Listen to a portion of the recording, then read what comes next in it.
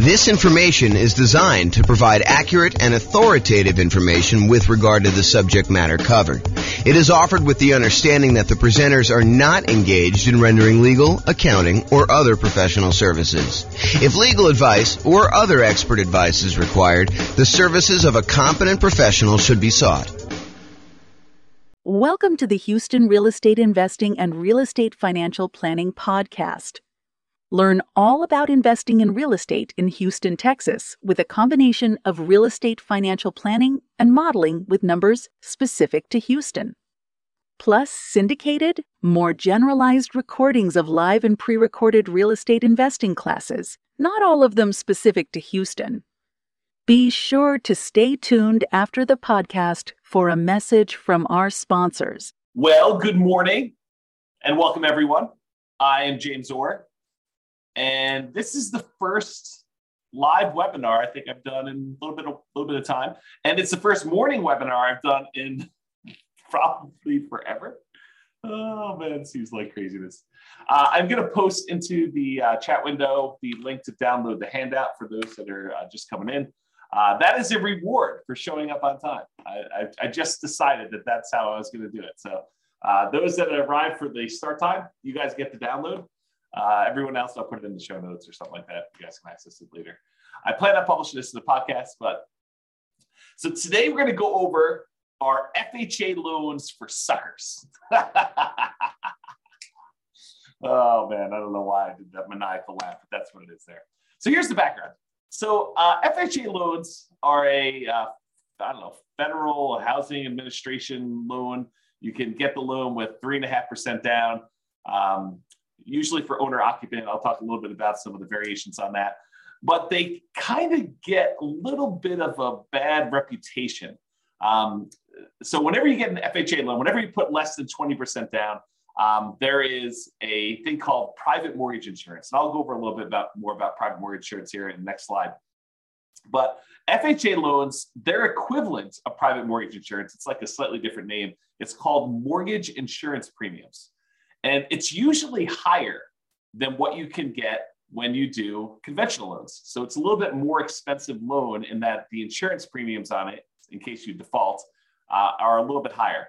And the other crazy thing about FHA loans is that their private mortgage insurance, their mortgage insurance premium never goes away. Unlike a conventional loan where when you pay down the loan below 80% or 78%, depending on what the lender tells you and what their actual policy is. But once you pay down a loan past a certain amount with the conventional loan, usually about 80%, then usually the private mortgage insurance premium, the amount you're paying monthly as an insurance premium, goes away.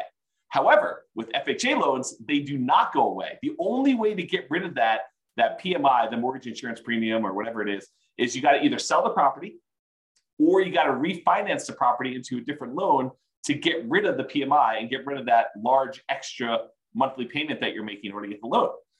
And as if that wasn't bad enough, mortgage interest rates can be higher for FHA loans than they can be for like jumbo loans or VA loans, the loans you can get as a veteran. And as if that wasn't bad enough, there are lower down payment programs than the 3.5% down. Like you can get a conventional 3% down payment loan or a VA loan with nothing down or a USDA loan with nothing down. So those are just a couple examples of the loan programs you can get with nothing down or low down that's lower than 3.5%. So it's not like this is the ultimate low down payment solution and you got to deal with all this extra nonsense in order to be able to get it. There are programs that have lower down payments that you can still get. So the question that becomes, are FHA loans for suckers? Well, not so fast. Let's take a look at these issues a little bit closer and some of the benefits of getting FHA loans and see if this really is an option for you if you're still getting a loan, kind of do that. But before we do that, I did promise that I would go over a little bit of what private mortgage insurance is. So this is sort of like a private mortgage insurance primer or primer, depending on whether you're British or American. And I don't even know which one's which. I bet your primer is the British version, but I'm guessing. I really don't know. Okay, so since a hefty part of the discussion we're going to have about FHA loans involves private mortgage insurance, AKA PMI. It's often abbreviated PMI. I'm going to give you a brief introduction about like what it is here. Now, I've taught an entire 2-hour class where I dive deep into what private mortgage insurance is. And I'll probably do another class or 2 or 3 on PMI in the future. But I will put a link to the full 2-hour PMI class in the show notes so you guys can kind of access that. So let's go over what PMI is. So this is sort of like the 1-slide version of the 2-hour class. 2-hour class goes into a lot more detail. So what is private mortgage insurance and why should you even care? So private mortgage insurance is insurance that you pay for, you as the buyer, you as the person getting the loan, that benefits the lender to protect them in case you default. So the basic idea is this. The lender says, hey, look, I would really like to give you a loan, and I really want you to put 20% down. And you say, thank you very much, but I don't have 20% down. Or thank you very much, but I'm not really interested in putting 20% down. So they say, okay, I'll tell you what we're going to do. I don't really want to give you this loan unless you put 20% down, where I'm protected in case you default. If you get this loan from me and you decide not to pay, or you end up not being able to pay or something like that, and I have to foreclose on you, I don't want to have to come out of pocket in order to pay for, these losses I might have when I go to sell the property. So really what I want to do is I want to be protected. And I think I'm well protected if I have a 20% cushion. If you put 20% down, I could sell the property, get out of it probably with a little bit of profit maybe, or maybe just break even when I factor in all the time it's going to take of you not making payments for whatever time it is, and foreclosing on you, and hiring attorneys, and maybe having to go in there and fix up the property and holding the property and all that other nonsense. I feel pretty well protected if you put 20% down. But you tell me you don't want to put 20% down. So I'll tell you what I'm going to do.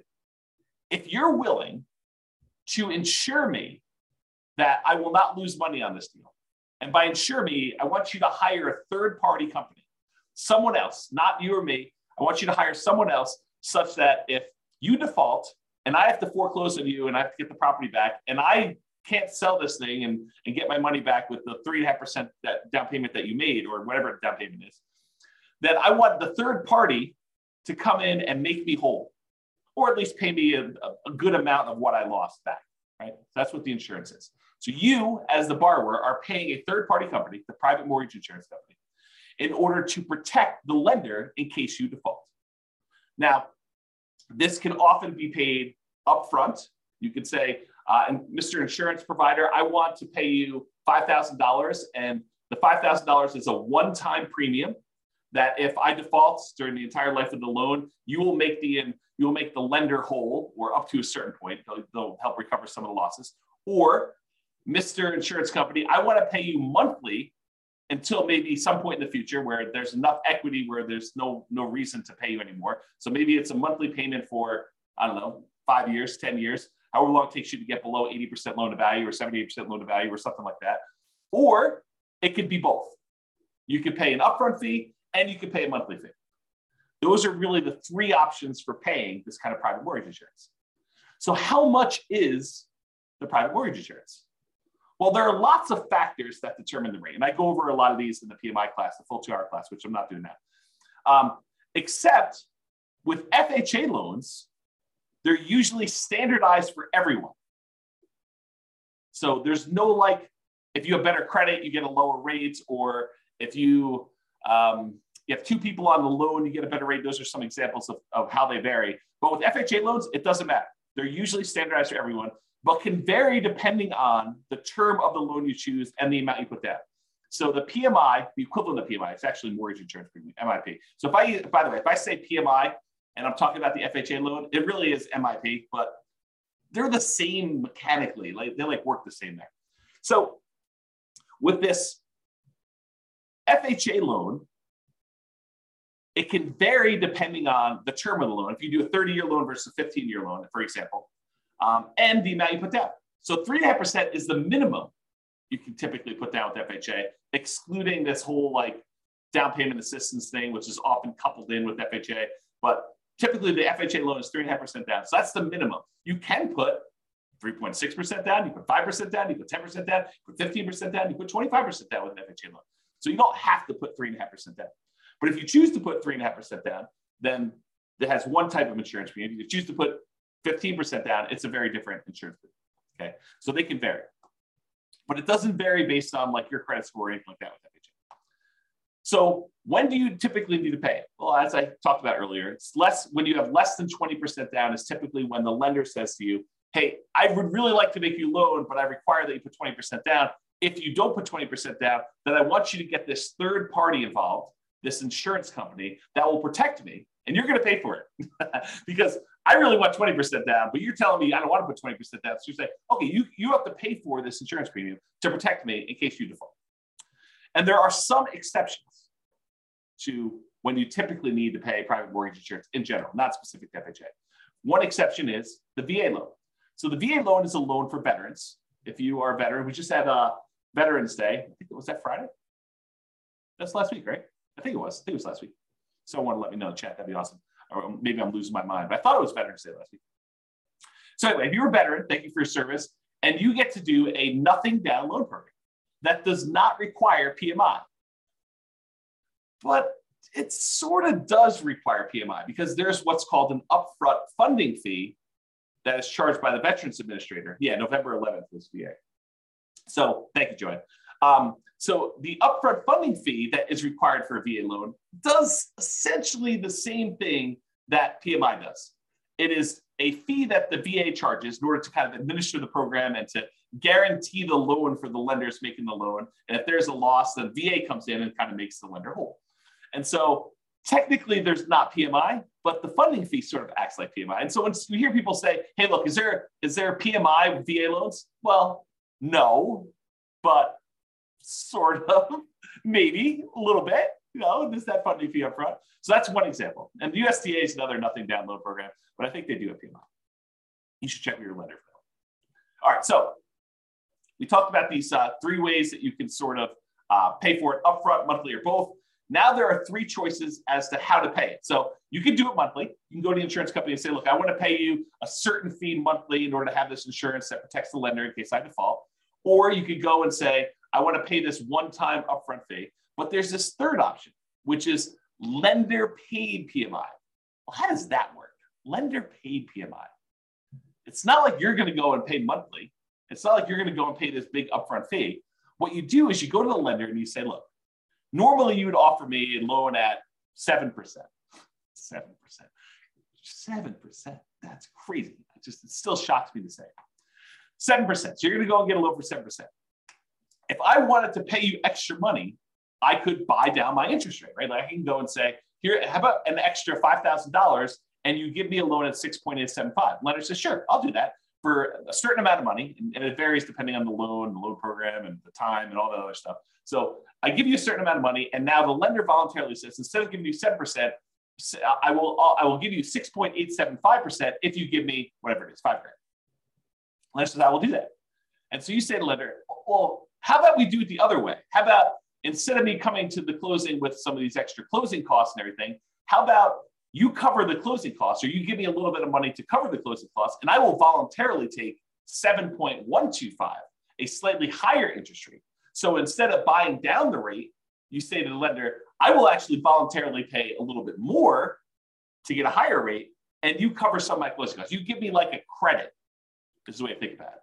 Well, if you think about that, if the lender gives you a credit, if you're willing to take a higher interest rate, couldn't you tell the lender, hey, listen, I'll take a higher interest rate if you pay this third-party private mortgage insurance person this fee in order to do the loan? And the lender says, yeah, that'll work for me. So I'll tell you what, normally it'd be 7%, that's just arbitrary number, 7% for the loan. But if you pay 7.25%, I will go ahead and give you a credit big enough to be able to pay this lender paid, this upfront mortgage insurance, and we'll call it lender paid PMI. Now, I don't know if the lenders would describe it as this, but mechanically, that's pretty much what's going on, right? I mean, you're basically voluntarily taking a higher interest rate, and they're getting a credit back, and the lenders basically saying, okay, we'll use that to cover PMI. So we call that lender paid PMI. So you can either do it monthly, directly to the PMI provider, the PMI private mortgage insurance company, or you could do it at one-time lump sum upfront fee, or you could do this lender paid PMI, which is sort of like the lender saying, okay, I'll take this thing and I'll do that. Now, in the PMI class, I go through like, pros and cons of each. And in fact, I probably should do a full new class on that. Like, what's the pros and cons of doing one versus the other? But this is sort of a class on FHA loans specifically, and we're not going to go into that. But I should do that class. Note to self. Okay, so what's wacky about the FHA loan? We kind of talked about this in general.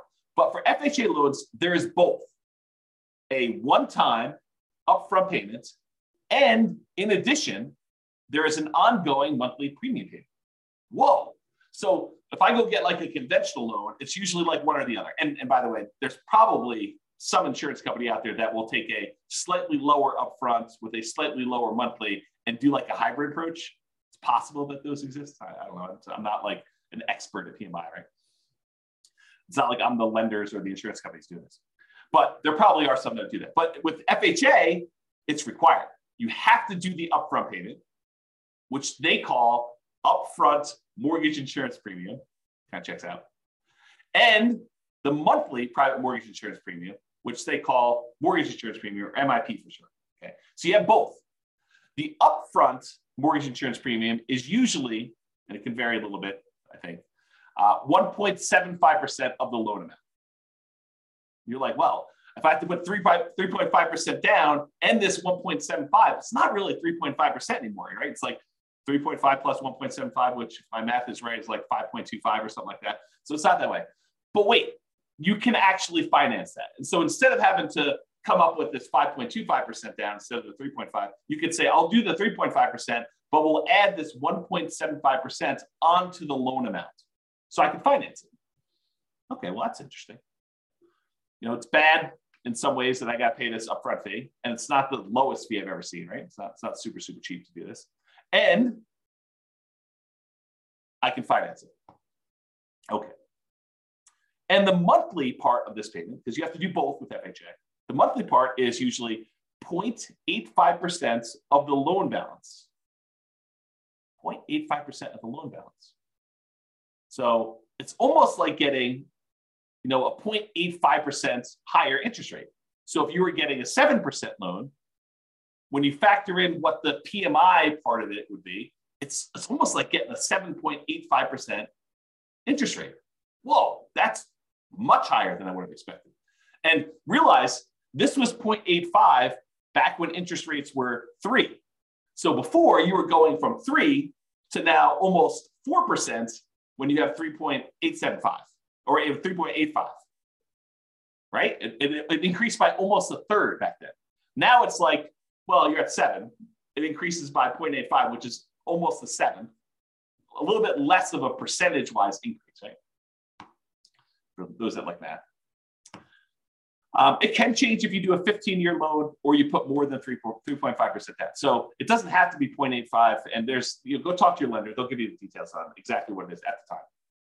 But it's this idea that it's usually upfront and monthly for the FHA. So you're like, that kind of sucks. So our FHA loans kind of for suckers. I don't know. We'll see. Now, what I'm about to tell you are like some of the requirements for getting an FHA loan. And I'll tell you, beware. I'm not an expert on this. Your lender may come to you and say, yeah, that was true back in November of 2022, but not true today. So these things change over time. Don't rely on this thing and go to your lender and say, hey, James told me on a webinar that is this. You're going to do that. He told me that's what it is. You must obey what James said. If only I had that power. If only I had that power.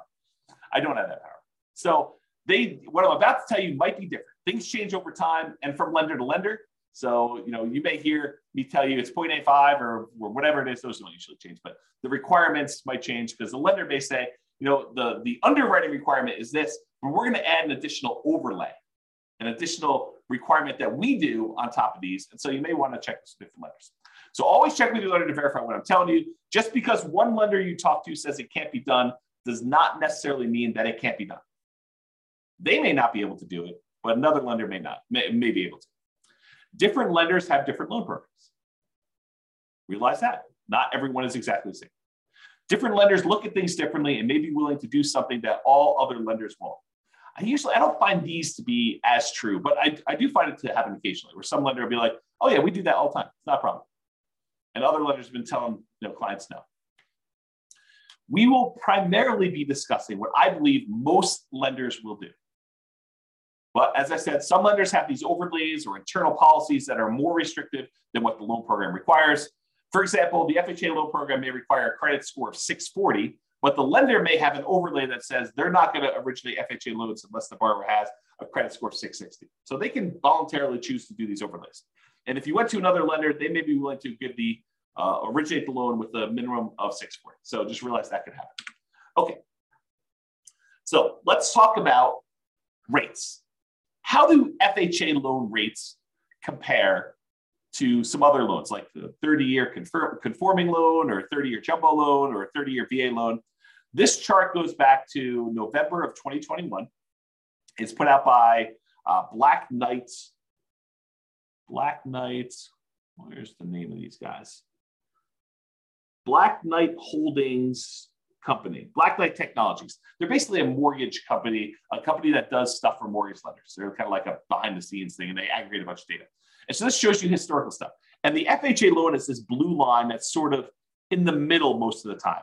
The highest interest rate loan typically is that 30-year conforming loan that we see. It typically is blue. And there are times when FHA loans are a little bit more expensive than those, but historically, recently it seems like the 30-year loans have been a little bit more than the FHA loans and all the other loans, honestly. The jumbo loan tends to be sort of toward the bottom. I can't quite tell the differences between those yellows, but I think those are typically the bottom ones. The FHA loan is this blue one, sort of in the middle here.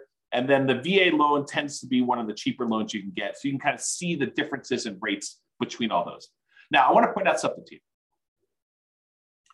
The FHA loan here, which they said the current rate is 6.875 as of the October numbers, which is the latest one they had. So they said the rates for 30-year FHA was 6.85. That does not include that 0.85% mortgage insurance premium. So this conforming loan, assuming you're putting 20% down, does not have a mortgage insurance premium.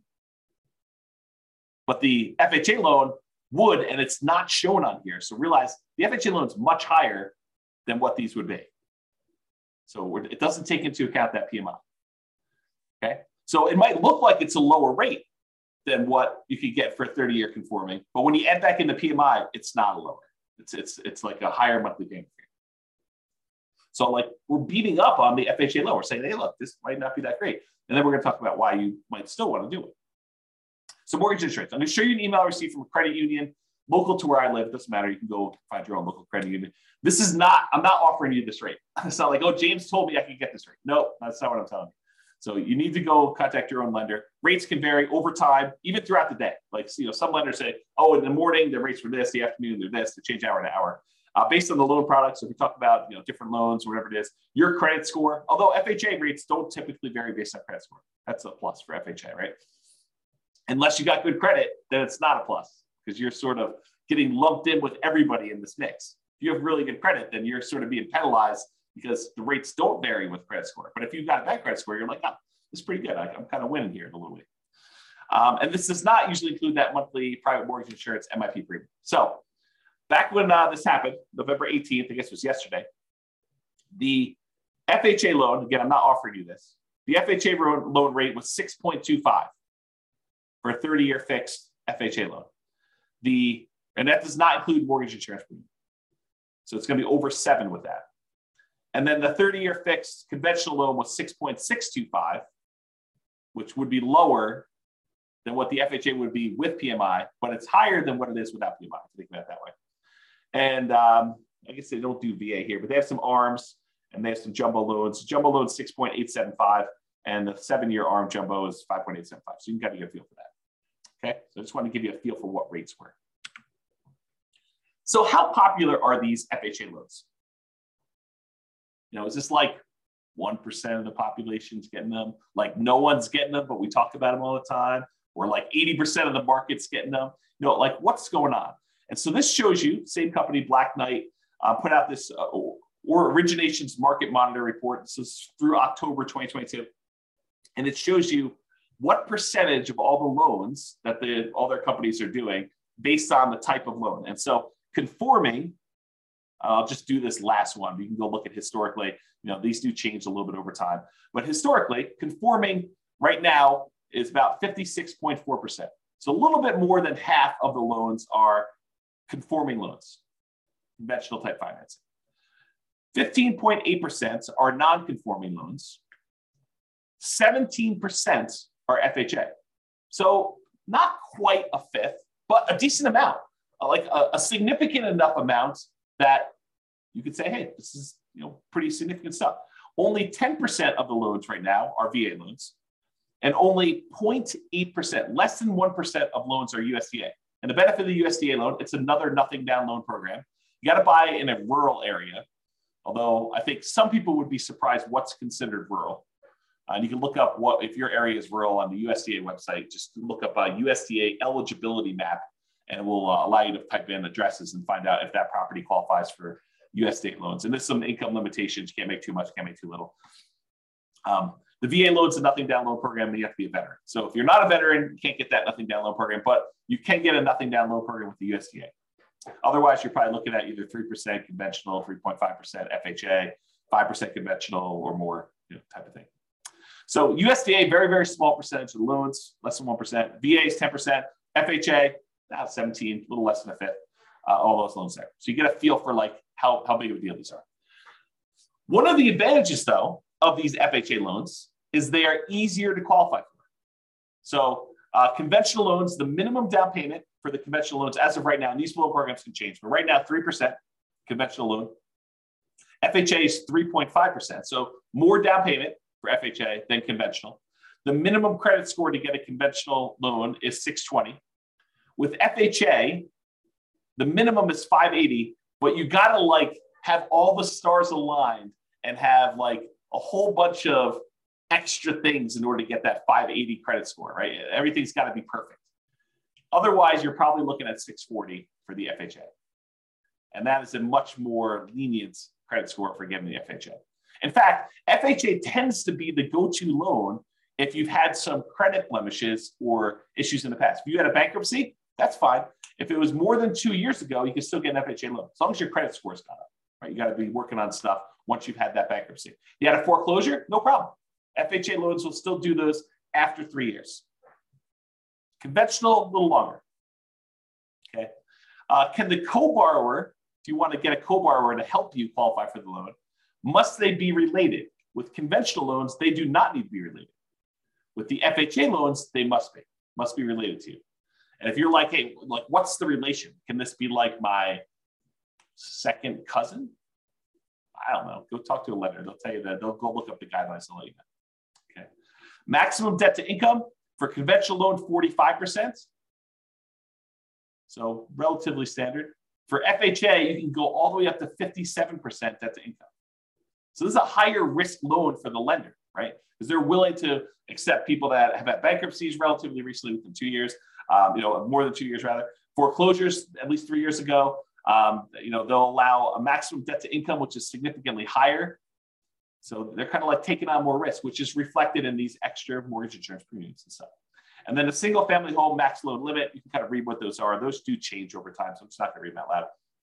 And can you get a gifted down payment and closing costs? With conventional loans, yes, and with FHA loans, yes. And of course, go talk to your lender. They'll give you the actual requirements for what that is and how to do it, and make sure you document it and all that stuff. So really, FHA loans are a little bit easier to qualify. So that's a plus. So a whole bunch of downsides, but some pluses there. What about credit scores? Well, if you have a 360 to a 499, you do not meet the minimum credit score requirements for FHA. So less than 500, not happening. You have to get creative. You have to go do creative financing, buying properties subject to, or taking over existing loans, or doing a lease option or something like that, or you're saving up and buying properties all cash. That's another alternative. So if you've got less than a 500 credit score, that's going to be a challenge to do that, or partner with somebody who has a better credit score.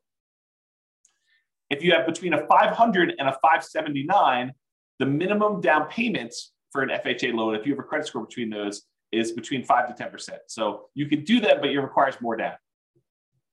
If you have a 580 to a 619, 3.5% down payment is required with compensating factors. So this is sort of me telling you that a whole bunch of other things need to align. You need to be kind of like in a perfect situation, have a whole bunch of extra stuff going your way in order for you to be able to do an FHA loan with 3.5% down with a credit score between 580 and 619. However, if you're between 620 and 850, just 3.5%. Don't need these extra compensating factors or anything. And of course, go verify this with the lender. This is not intended to be like James is qualifying you on a webinar for getting an FHA loan, right? This is sort of giving you an idea of, are FHA loans for suckers? I mean, that's the title of the class. So that's the idea. Okay. So average credit scores. So typically, if you're getting a conforming loan, you historically have had a much higher credit score than if you had an FHA. If you think about this, this sort of makes sense, right? If you have a higher credit score, you want to be rewarded for that. You don't want to be penalized for having these, better credit scores than some of the FHA loan people that don't get penalized for those. And so you typically choose a better loan program for you, a loan program that has better rates and terms and stuff. And there's some limitations, which we'll talk about here in a second. For VA loans, they're sort of in between. They're not quite as high as conforming loans, but they are higher than FHA. And then FHA typically has the lowest credit scores, historically, the people getting those loans. And so they're usually between 660 and 680. We've been trending down a little bit, as we kind of move through time. And this is going all the way back to November of 2019. Okay. All right.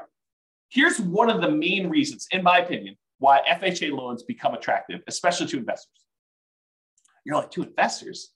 James, I thought you told me FHA loans you had to owner occupy. Or maybe I didn't tell you that. But you do. You can't use an FHA loan. You can't put 3.5% down and buy a property and not move in. But wait, you just said these would be good for investors. You're confusing me, James. What? I'm confusing myself.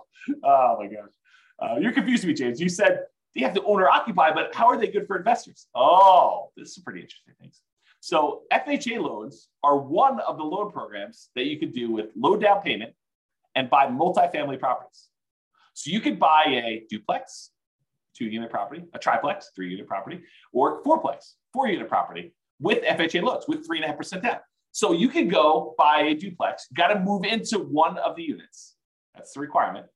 But you can go get an FHA loan, put 3.5% down, move into a duplex, move into a triplex, got to move into one of the 3 units for the triplex or one of the units for a fourplex. Okay. So that becomes super interesting because you can't do these 3% down conventional loans or 5% down conventional loans and buy a duplex, triplex, or fourplex. You can only buy single family homes with this. And if you're going to do a non-owner occupant, if you're going to buy it as an investment property, you most of the time need to do at least, well, there's some exceptions, but usually 20% down. There are some exceptional loans where you can do 15% down to buy a non-owner occupant investment property. But you got some PMI and the rates are higher and some stuff like that. So one of the advantages of using FHA loans is you can buy duplexes, triplexes, or fourplexes in addition to single family homes. So it doesn't have to be duplex, triplex, for us. You can do single family homes, and then you can also buy duplexes, triplexes, or fourplexes, which is similar, by the way, to VA loans. VA loans, you can also buy a single family home, condo, townhome, detached house. Plus, with a VA loan, you could also, with nothing down, buy a duplex, a triplex, or a fourplex. Again, for the VA loan, though, you have to be a veteran. FHA, you do not. So with FHA loans, you don't have to be a veteran. You have 3.5% down. You have those credit score and the other qualifications. You could do these types of loans. And you could use the income from these properties to help qualify you for the purchase. With some exceptions. So talk to your lender. It's not like it's universally true. So as of the time of creating this presentation, there's not a conventional loan option that allows you to buy a duplex, triplex, or fourplex as an owner occupant for less than 15% down. And there's only one for a duplex for 15%. So if you have 15%, you can buy a duplex and owner occupy one of the units, but that's the best, lowest down payment you can do if you're doing conventional. But that's one of the reasons why this FHA one's so interesting. So to buy a triplex or a fourplex as an owner occupant, where you move into one of the units with conventional financing, you're looking at 20% down payment. To buy a duplex, triplex, or fourplex as an investment where you don't move into one of the units, it's 25% down, unless you're doing FHA.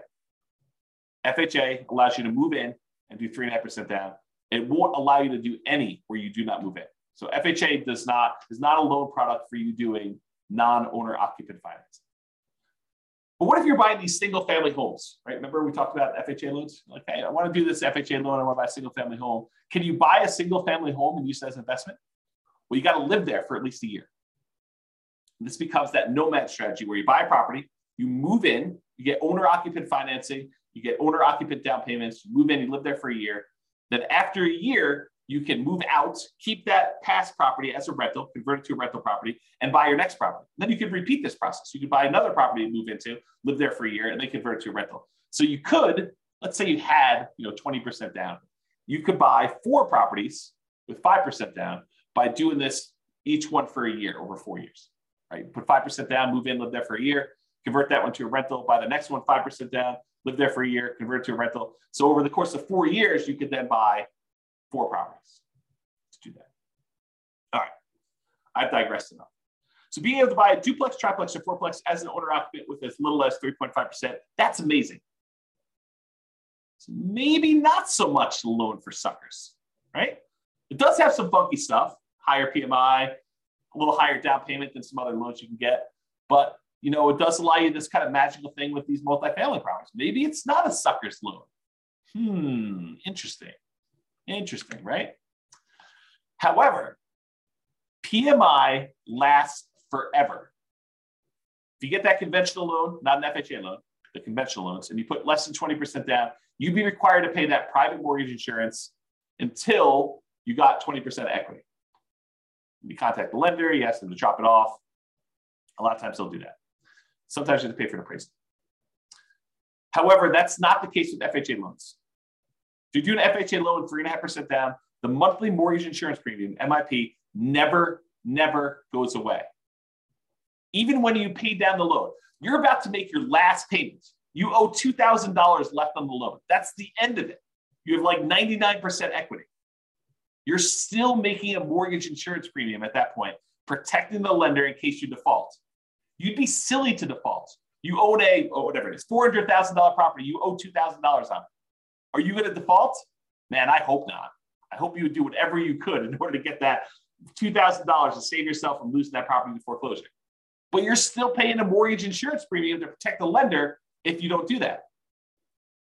So Joanne's got a question. She says, I'd like to ask a question if I may. We'll see how it goes. And by the way, this is dangerous because I read the questions out loud before I tell you if I can even answer it. If I have a conventional loan, will the bank let me know that I don't have to pay PMI anymore once I meet the requirements when the PMI goes away?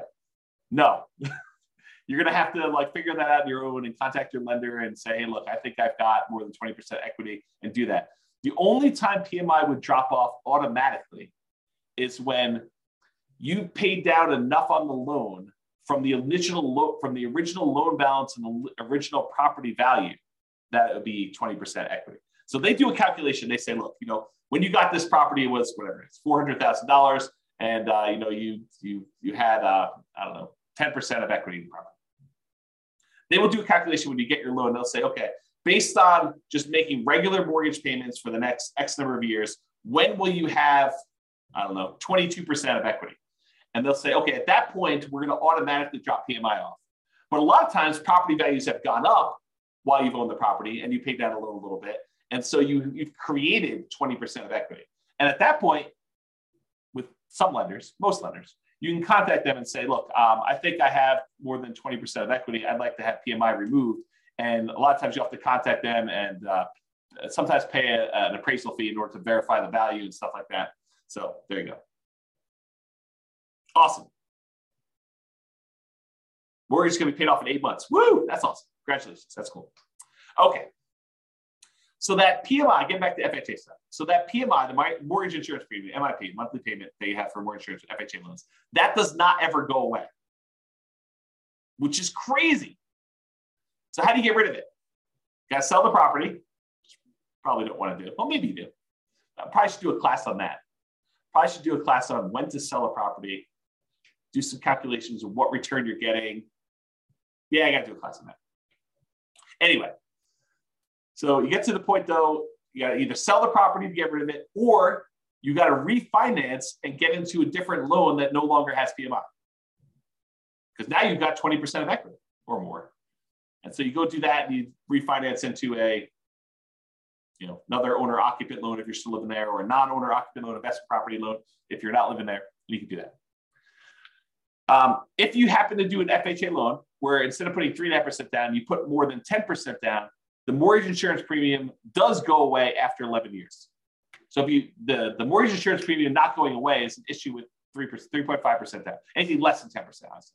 If you put more than 10% down, then MIP does go away after 11 years. So something to be considered, something to consider.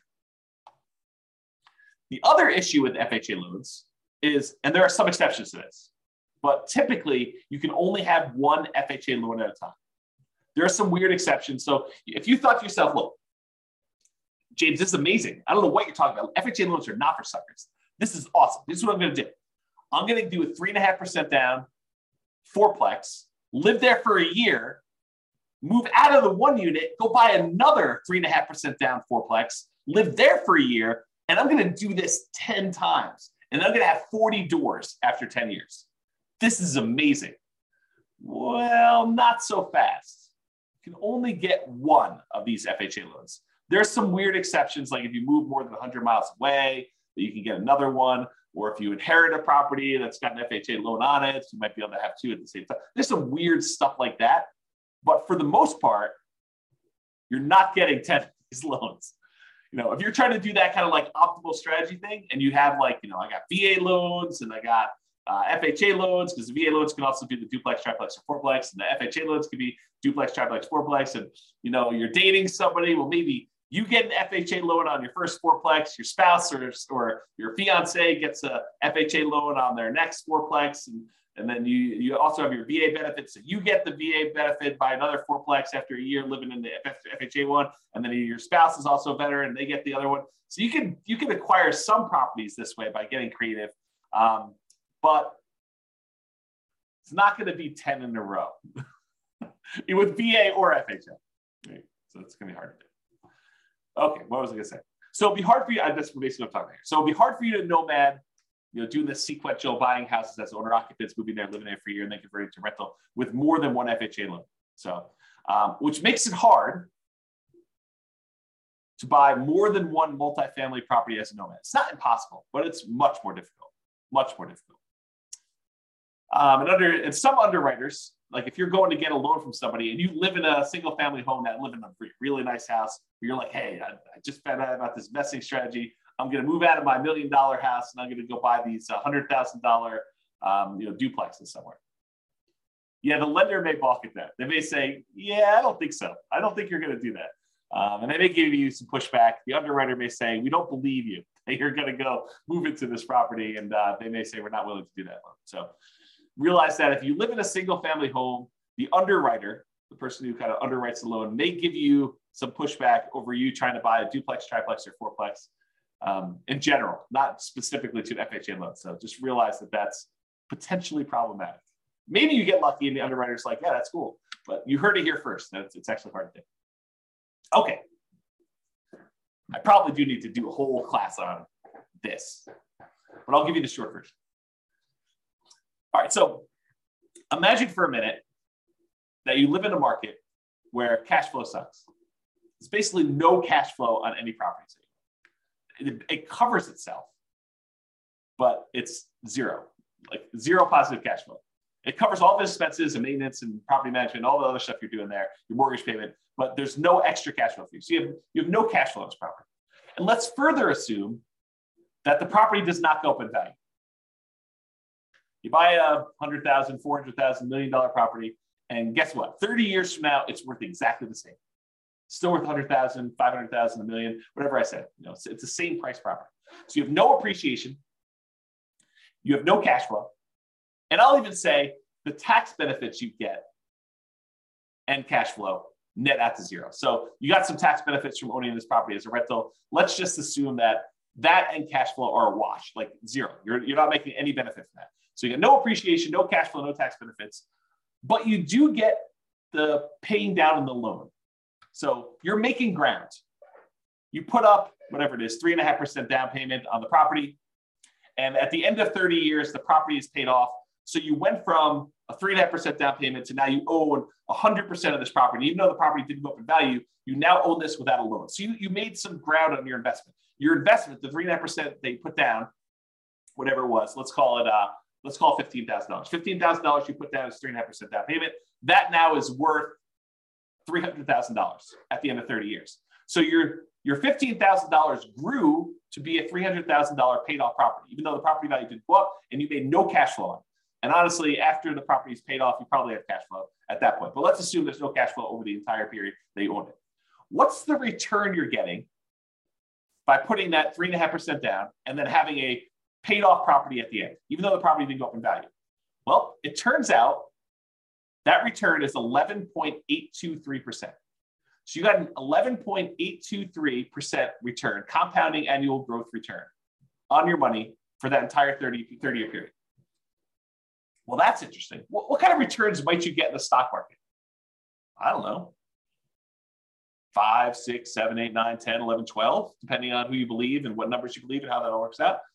And that's not guaranteed, right? That's fluctuating. You don't really know what the return is. I mean, a lot of us have seen our stock market accounts kind of go down the last, couple of years. So you have this variable rate return, but which might be, probably 8%, give or take. I don't really know what it is. But now I tell you, look, you put 3.5% down this loan, and I'm assuming property values don't go up at all. You got no cash flow. You got no tax benefits. This is just paying down the debt on the property. You get 11.8% return by getting this FHA loan. Well, that doesn't seem like a sucker's deal. You're getting 11, almost 12% return on your money by doing this FHA loan, by having a paid off property. Well, that's pretty cool. What if you put 5% down? You did a conventional loan. You put 5% of the property value down, and at the end of 30 years, you have a paid off property. That's 10.5% return. So FHA loan, because you put less down and you still have the same paid off property at the end, the same value of the property at the end that's paid off, it's a little bit better return. So 10.5% if you put 5% down. If you put 20% down, it's only a 5.511% return, about 5.5%. And if you put 25% down, it's about 4.7. So the more you put down, the lower your return is on that down payment as it grows to a paid off property. So an FHA loan with a relatively low amount down is 11.8%. When did an 11.8% return on your money become a bad deal? When did that happen? I didn't get the memo. If you only put 3% down, you got a conventional loan with 3% down, that's 12.399. So if you really factor in that you probably have some appreciation, property values probably went up over 30 years. It's my guess. It could be that you don't have property values go up, but they probably did. And you probably had some tax benefits for 27.5 years. If you're renting out the property, you get that depreciation benefit. And you probably had a little bit of cash flow. I mean, maybe not up front, maybe it's negative up front, but over time as rents sort of creep up and your mortgage payment's fixed and your rents kind of creep up a little bit, maybe you go from having negative cash flow, depending on your market, to maybe you have some positive cash flow. And as it gets further and further out, maybe you have more and more positive cash flow. So maybe you do have some cash flow, but as a baseline, get that 11.8% return. Not bad, right? Not a bad thing at all. So in conclusion, that's where I wrap things up. Here are some of the downsides to doing FHA loans. They have higher private mortgage insurance. It's typically higher than what you can get if you got conventional loans. There are lower than 3.5% down payment options available with other loan products. There's like nothing down USDA, nothing down VA, 3% down conventional. There's probably some other local loan products you have. So there are lower down payment products available. So it's not the lowest down payment loan product. They have both the upfront mortgage insurance premium and that ongoing monthly mortgage insurance premium. And you don't get any benefit for having higher credit scores that will lower your PMI. So in those ways, it's kind of sucky, right? You got upfront, you got monthly, and it doesn't go away. And I didn't say it doesn't go away, but your credit score doesn't impact it. It's not like it gets better if you got better credit. And that private mortgage insurance lasts for the life of the loan, doesn't go away once you get to 20% equity. And sometimes there's a higher, what I call effective interest rate. We take the interest rate and you add in that monthly PMI. It's higher in most cases, I would say. And you can typically only have one FHA loan at a time. There's some exceptions, but typically you can only have one. And to top that all off, you have to move into the property. Even if you're buying a duplex, triplex, or fourplex, you got to move in. So those are kind of the downsides, the cons of getting FHA financing. But what are the pros? Well, you can buy multifamily properties, duplexes, triplex, fourplex. You also buy single family homes, but you could buy those with 3.5% down. Well, that's pretty good. Being able to buy a investment property, duplex, triplex, or fourplex with 3.5% down, maybe over time, the income from the other 3 units, if you buy a fourplex, can help offset or completely eliminate the amount you're paying yourself. That'd be ideal. I think this is a huge plus for like nomads who are buying that property, moving in for a year, and then buying the next one, or house hackers who are kind of like renting out part of their property. You can get these FHA loans with lower credit scores than conventional. You can have higher debt to income. So if you've got a high debt to income ratio, these will allow you to qualify for these. It's also easier to get with a recent bankruptcy or foreclosure. I think it's 2 years for bankruptcy and 3 years for foreclosure. It has to be that long away from when you did it. And this is often the loan combined with down payment assistance programs. So a lot of times if you have down payment assistance in your local market, they're combined with FHA loans in order to do this. So for those reasons, there's some pros. So I don't know. What do you think? The question is, are FHA loans for suckers? Definitely has some downsides, definitely has some upsides. What do y'all think? Anyone want to participate? Tell me what you think. Otherwise, that is the end of the presentation. No one wants to participate. Or people are typing real stuff.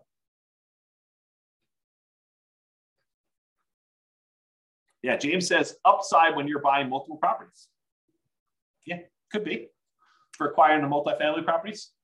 Yeah, could be a little plus. And you can refinance out of the loan. Sure. Yep, you can go buy one, do that, then refinance out. The tricky part about refinancing out would be trying to qualify if you've moved into a single family home in between. But yeah, sure, you could do, if you wanted to like move into a fourplex, live there until you have enough equity to refinance out of the loan and then use your FHA benefit again in order to buy your next fourplex, sure, you can do something like that. Yeah, Tony says in our marketplace, there's a limit on the FHA loan limit, and it's hard to buy a fourplex with that loan limit. Sure, absolutely true. And so you got to look at your market or be willing to buy, I don't know, lower priced, which sort of implies lower quality product. James says, I've seen exceptions, life-changing event or distance from current home. Yep, absolutely. And I think I mentioned this, that there are exceptions to being able to have more than one. Absolutely. Go talk to a lender about those. But I think for most people, you shouldn't plan on this, right? You shouldn't say, hey, my loan plan is to have 3 life-changing events. Maybe not plan that. Exactly. He's laughing out loud. Exactly. But, if it happens, yeah, absolutely. It gives you an opportunity. You get transferred for your job and you're going to move into another city. Well, now you can start over and do another FHA loan there and keep the other one in the other market where you live or something like that. Yeah, if those things happen, great. If you're planning on those things happening, kind of weird. Helen says, can you get an FHA loan if you already have a house you bought cash or even if you have a mortgage? Yep, sure can. Sure can. You can get an FHA loan when you have another mortgage on something else or a few other things. Tony says, I was able to remove PMI on, I won't say the name of the neighborhood property, and I won't say the city, could be removed too, but there is a 2-year seasoning time frame.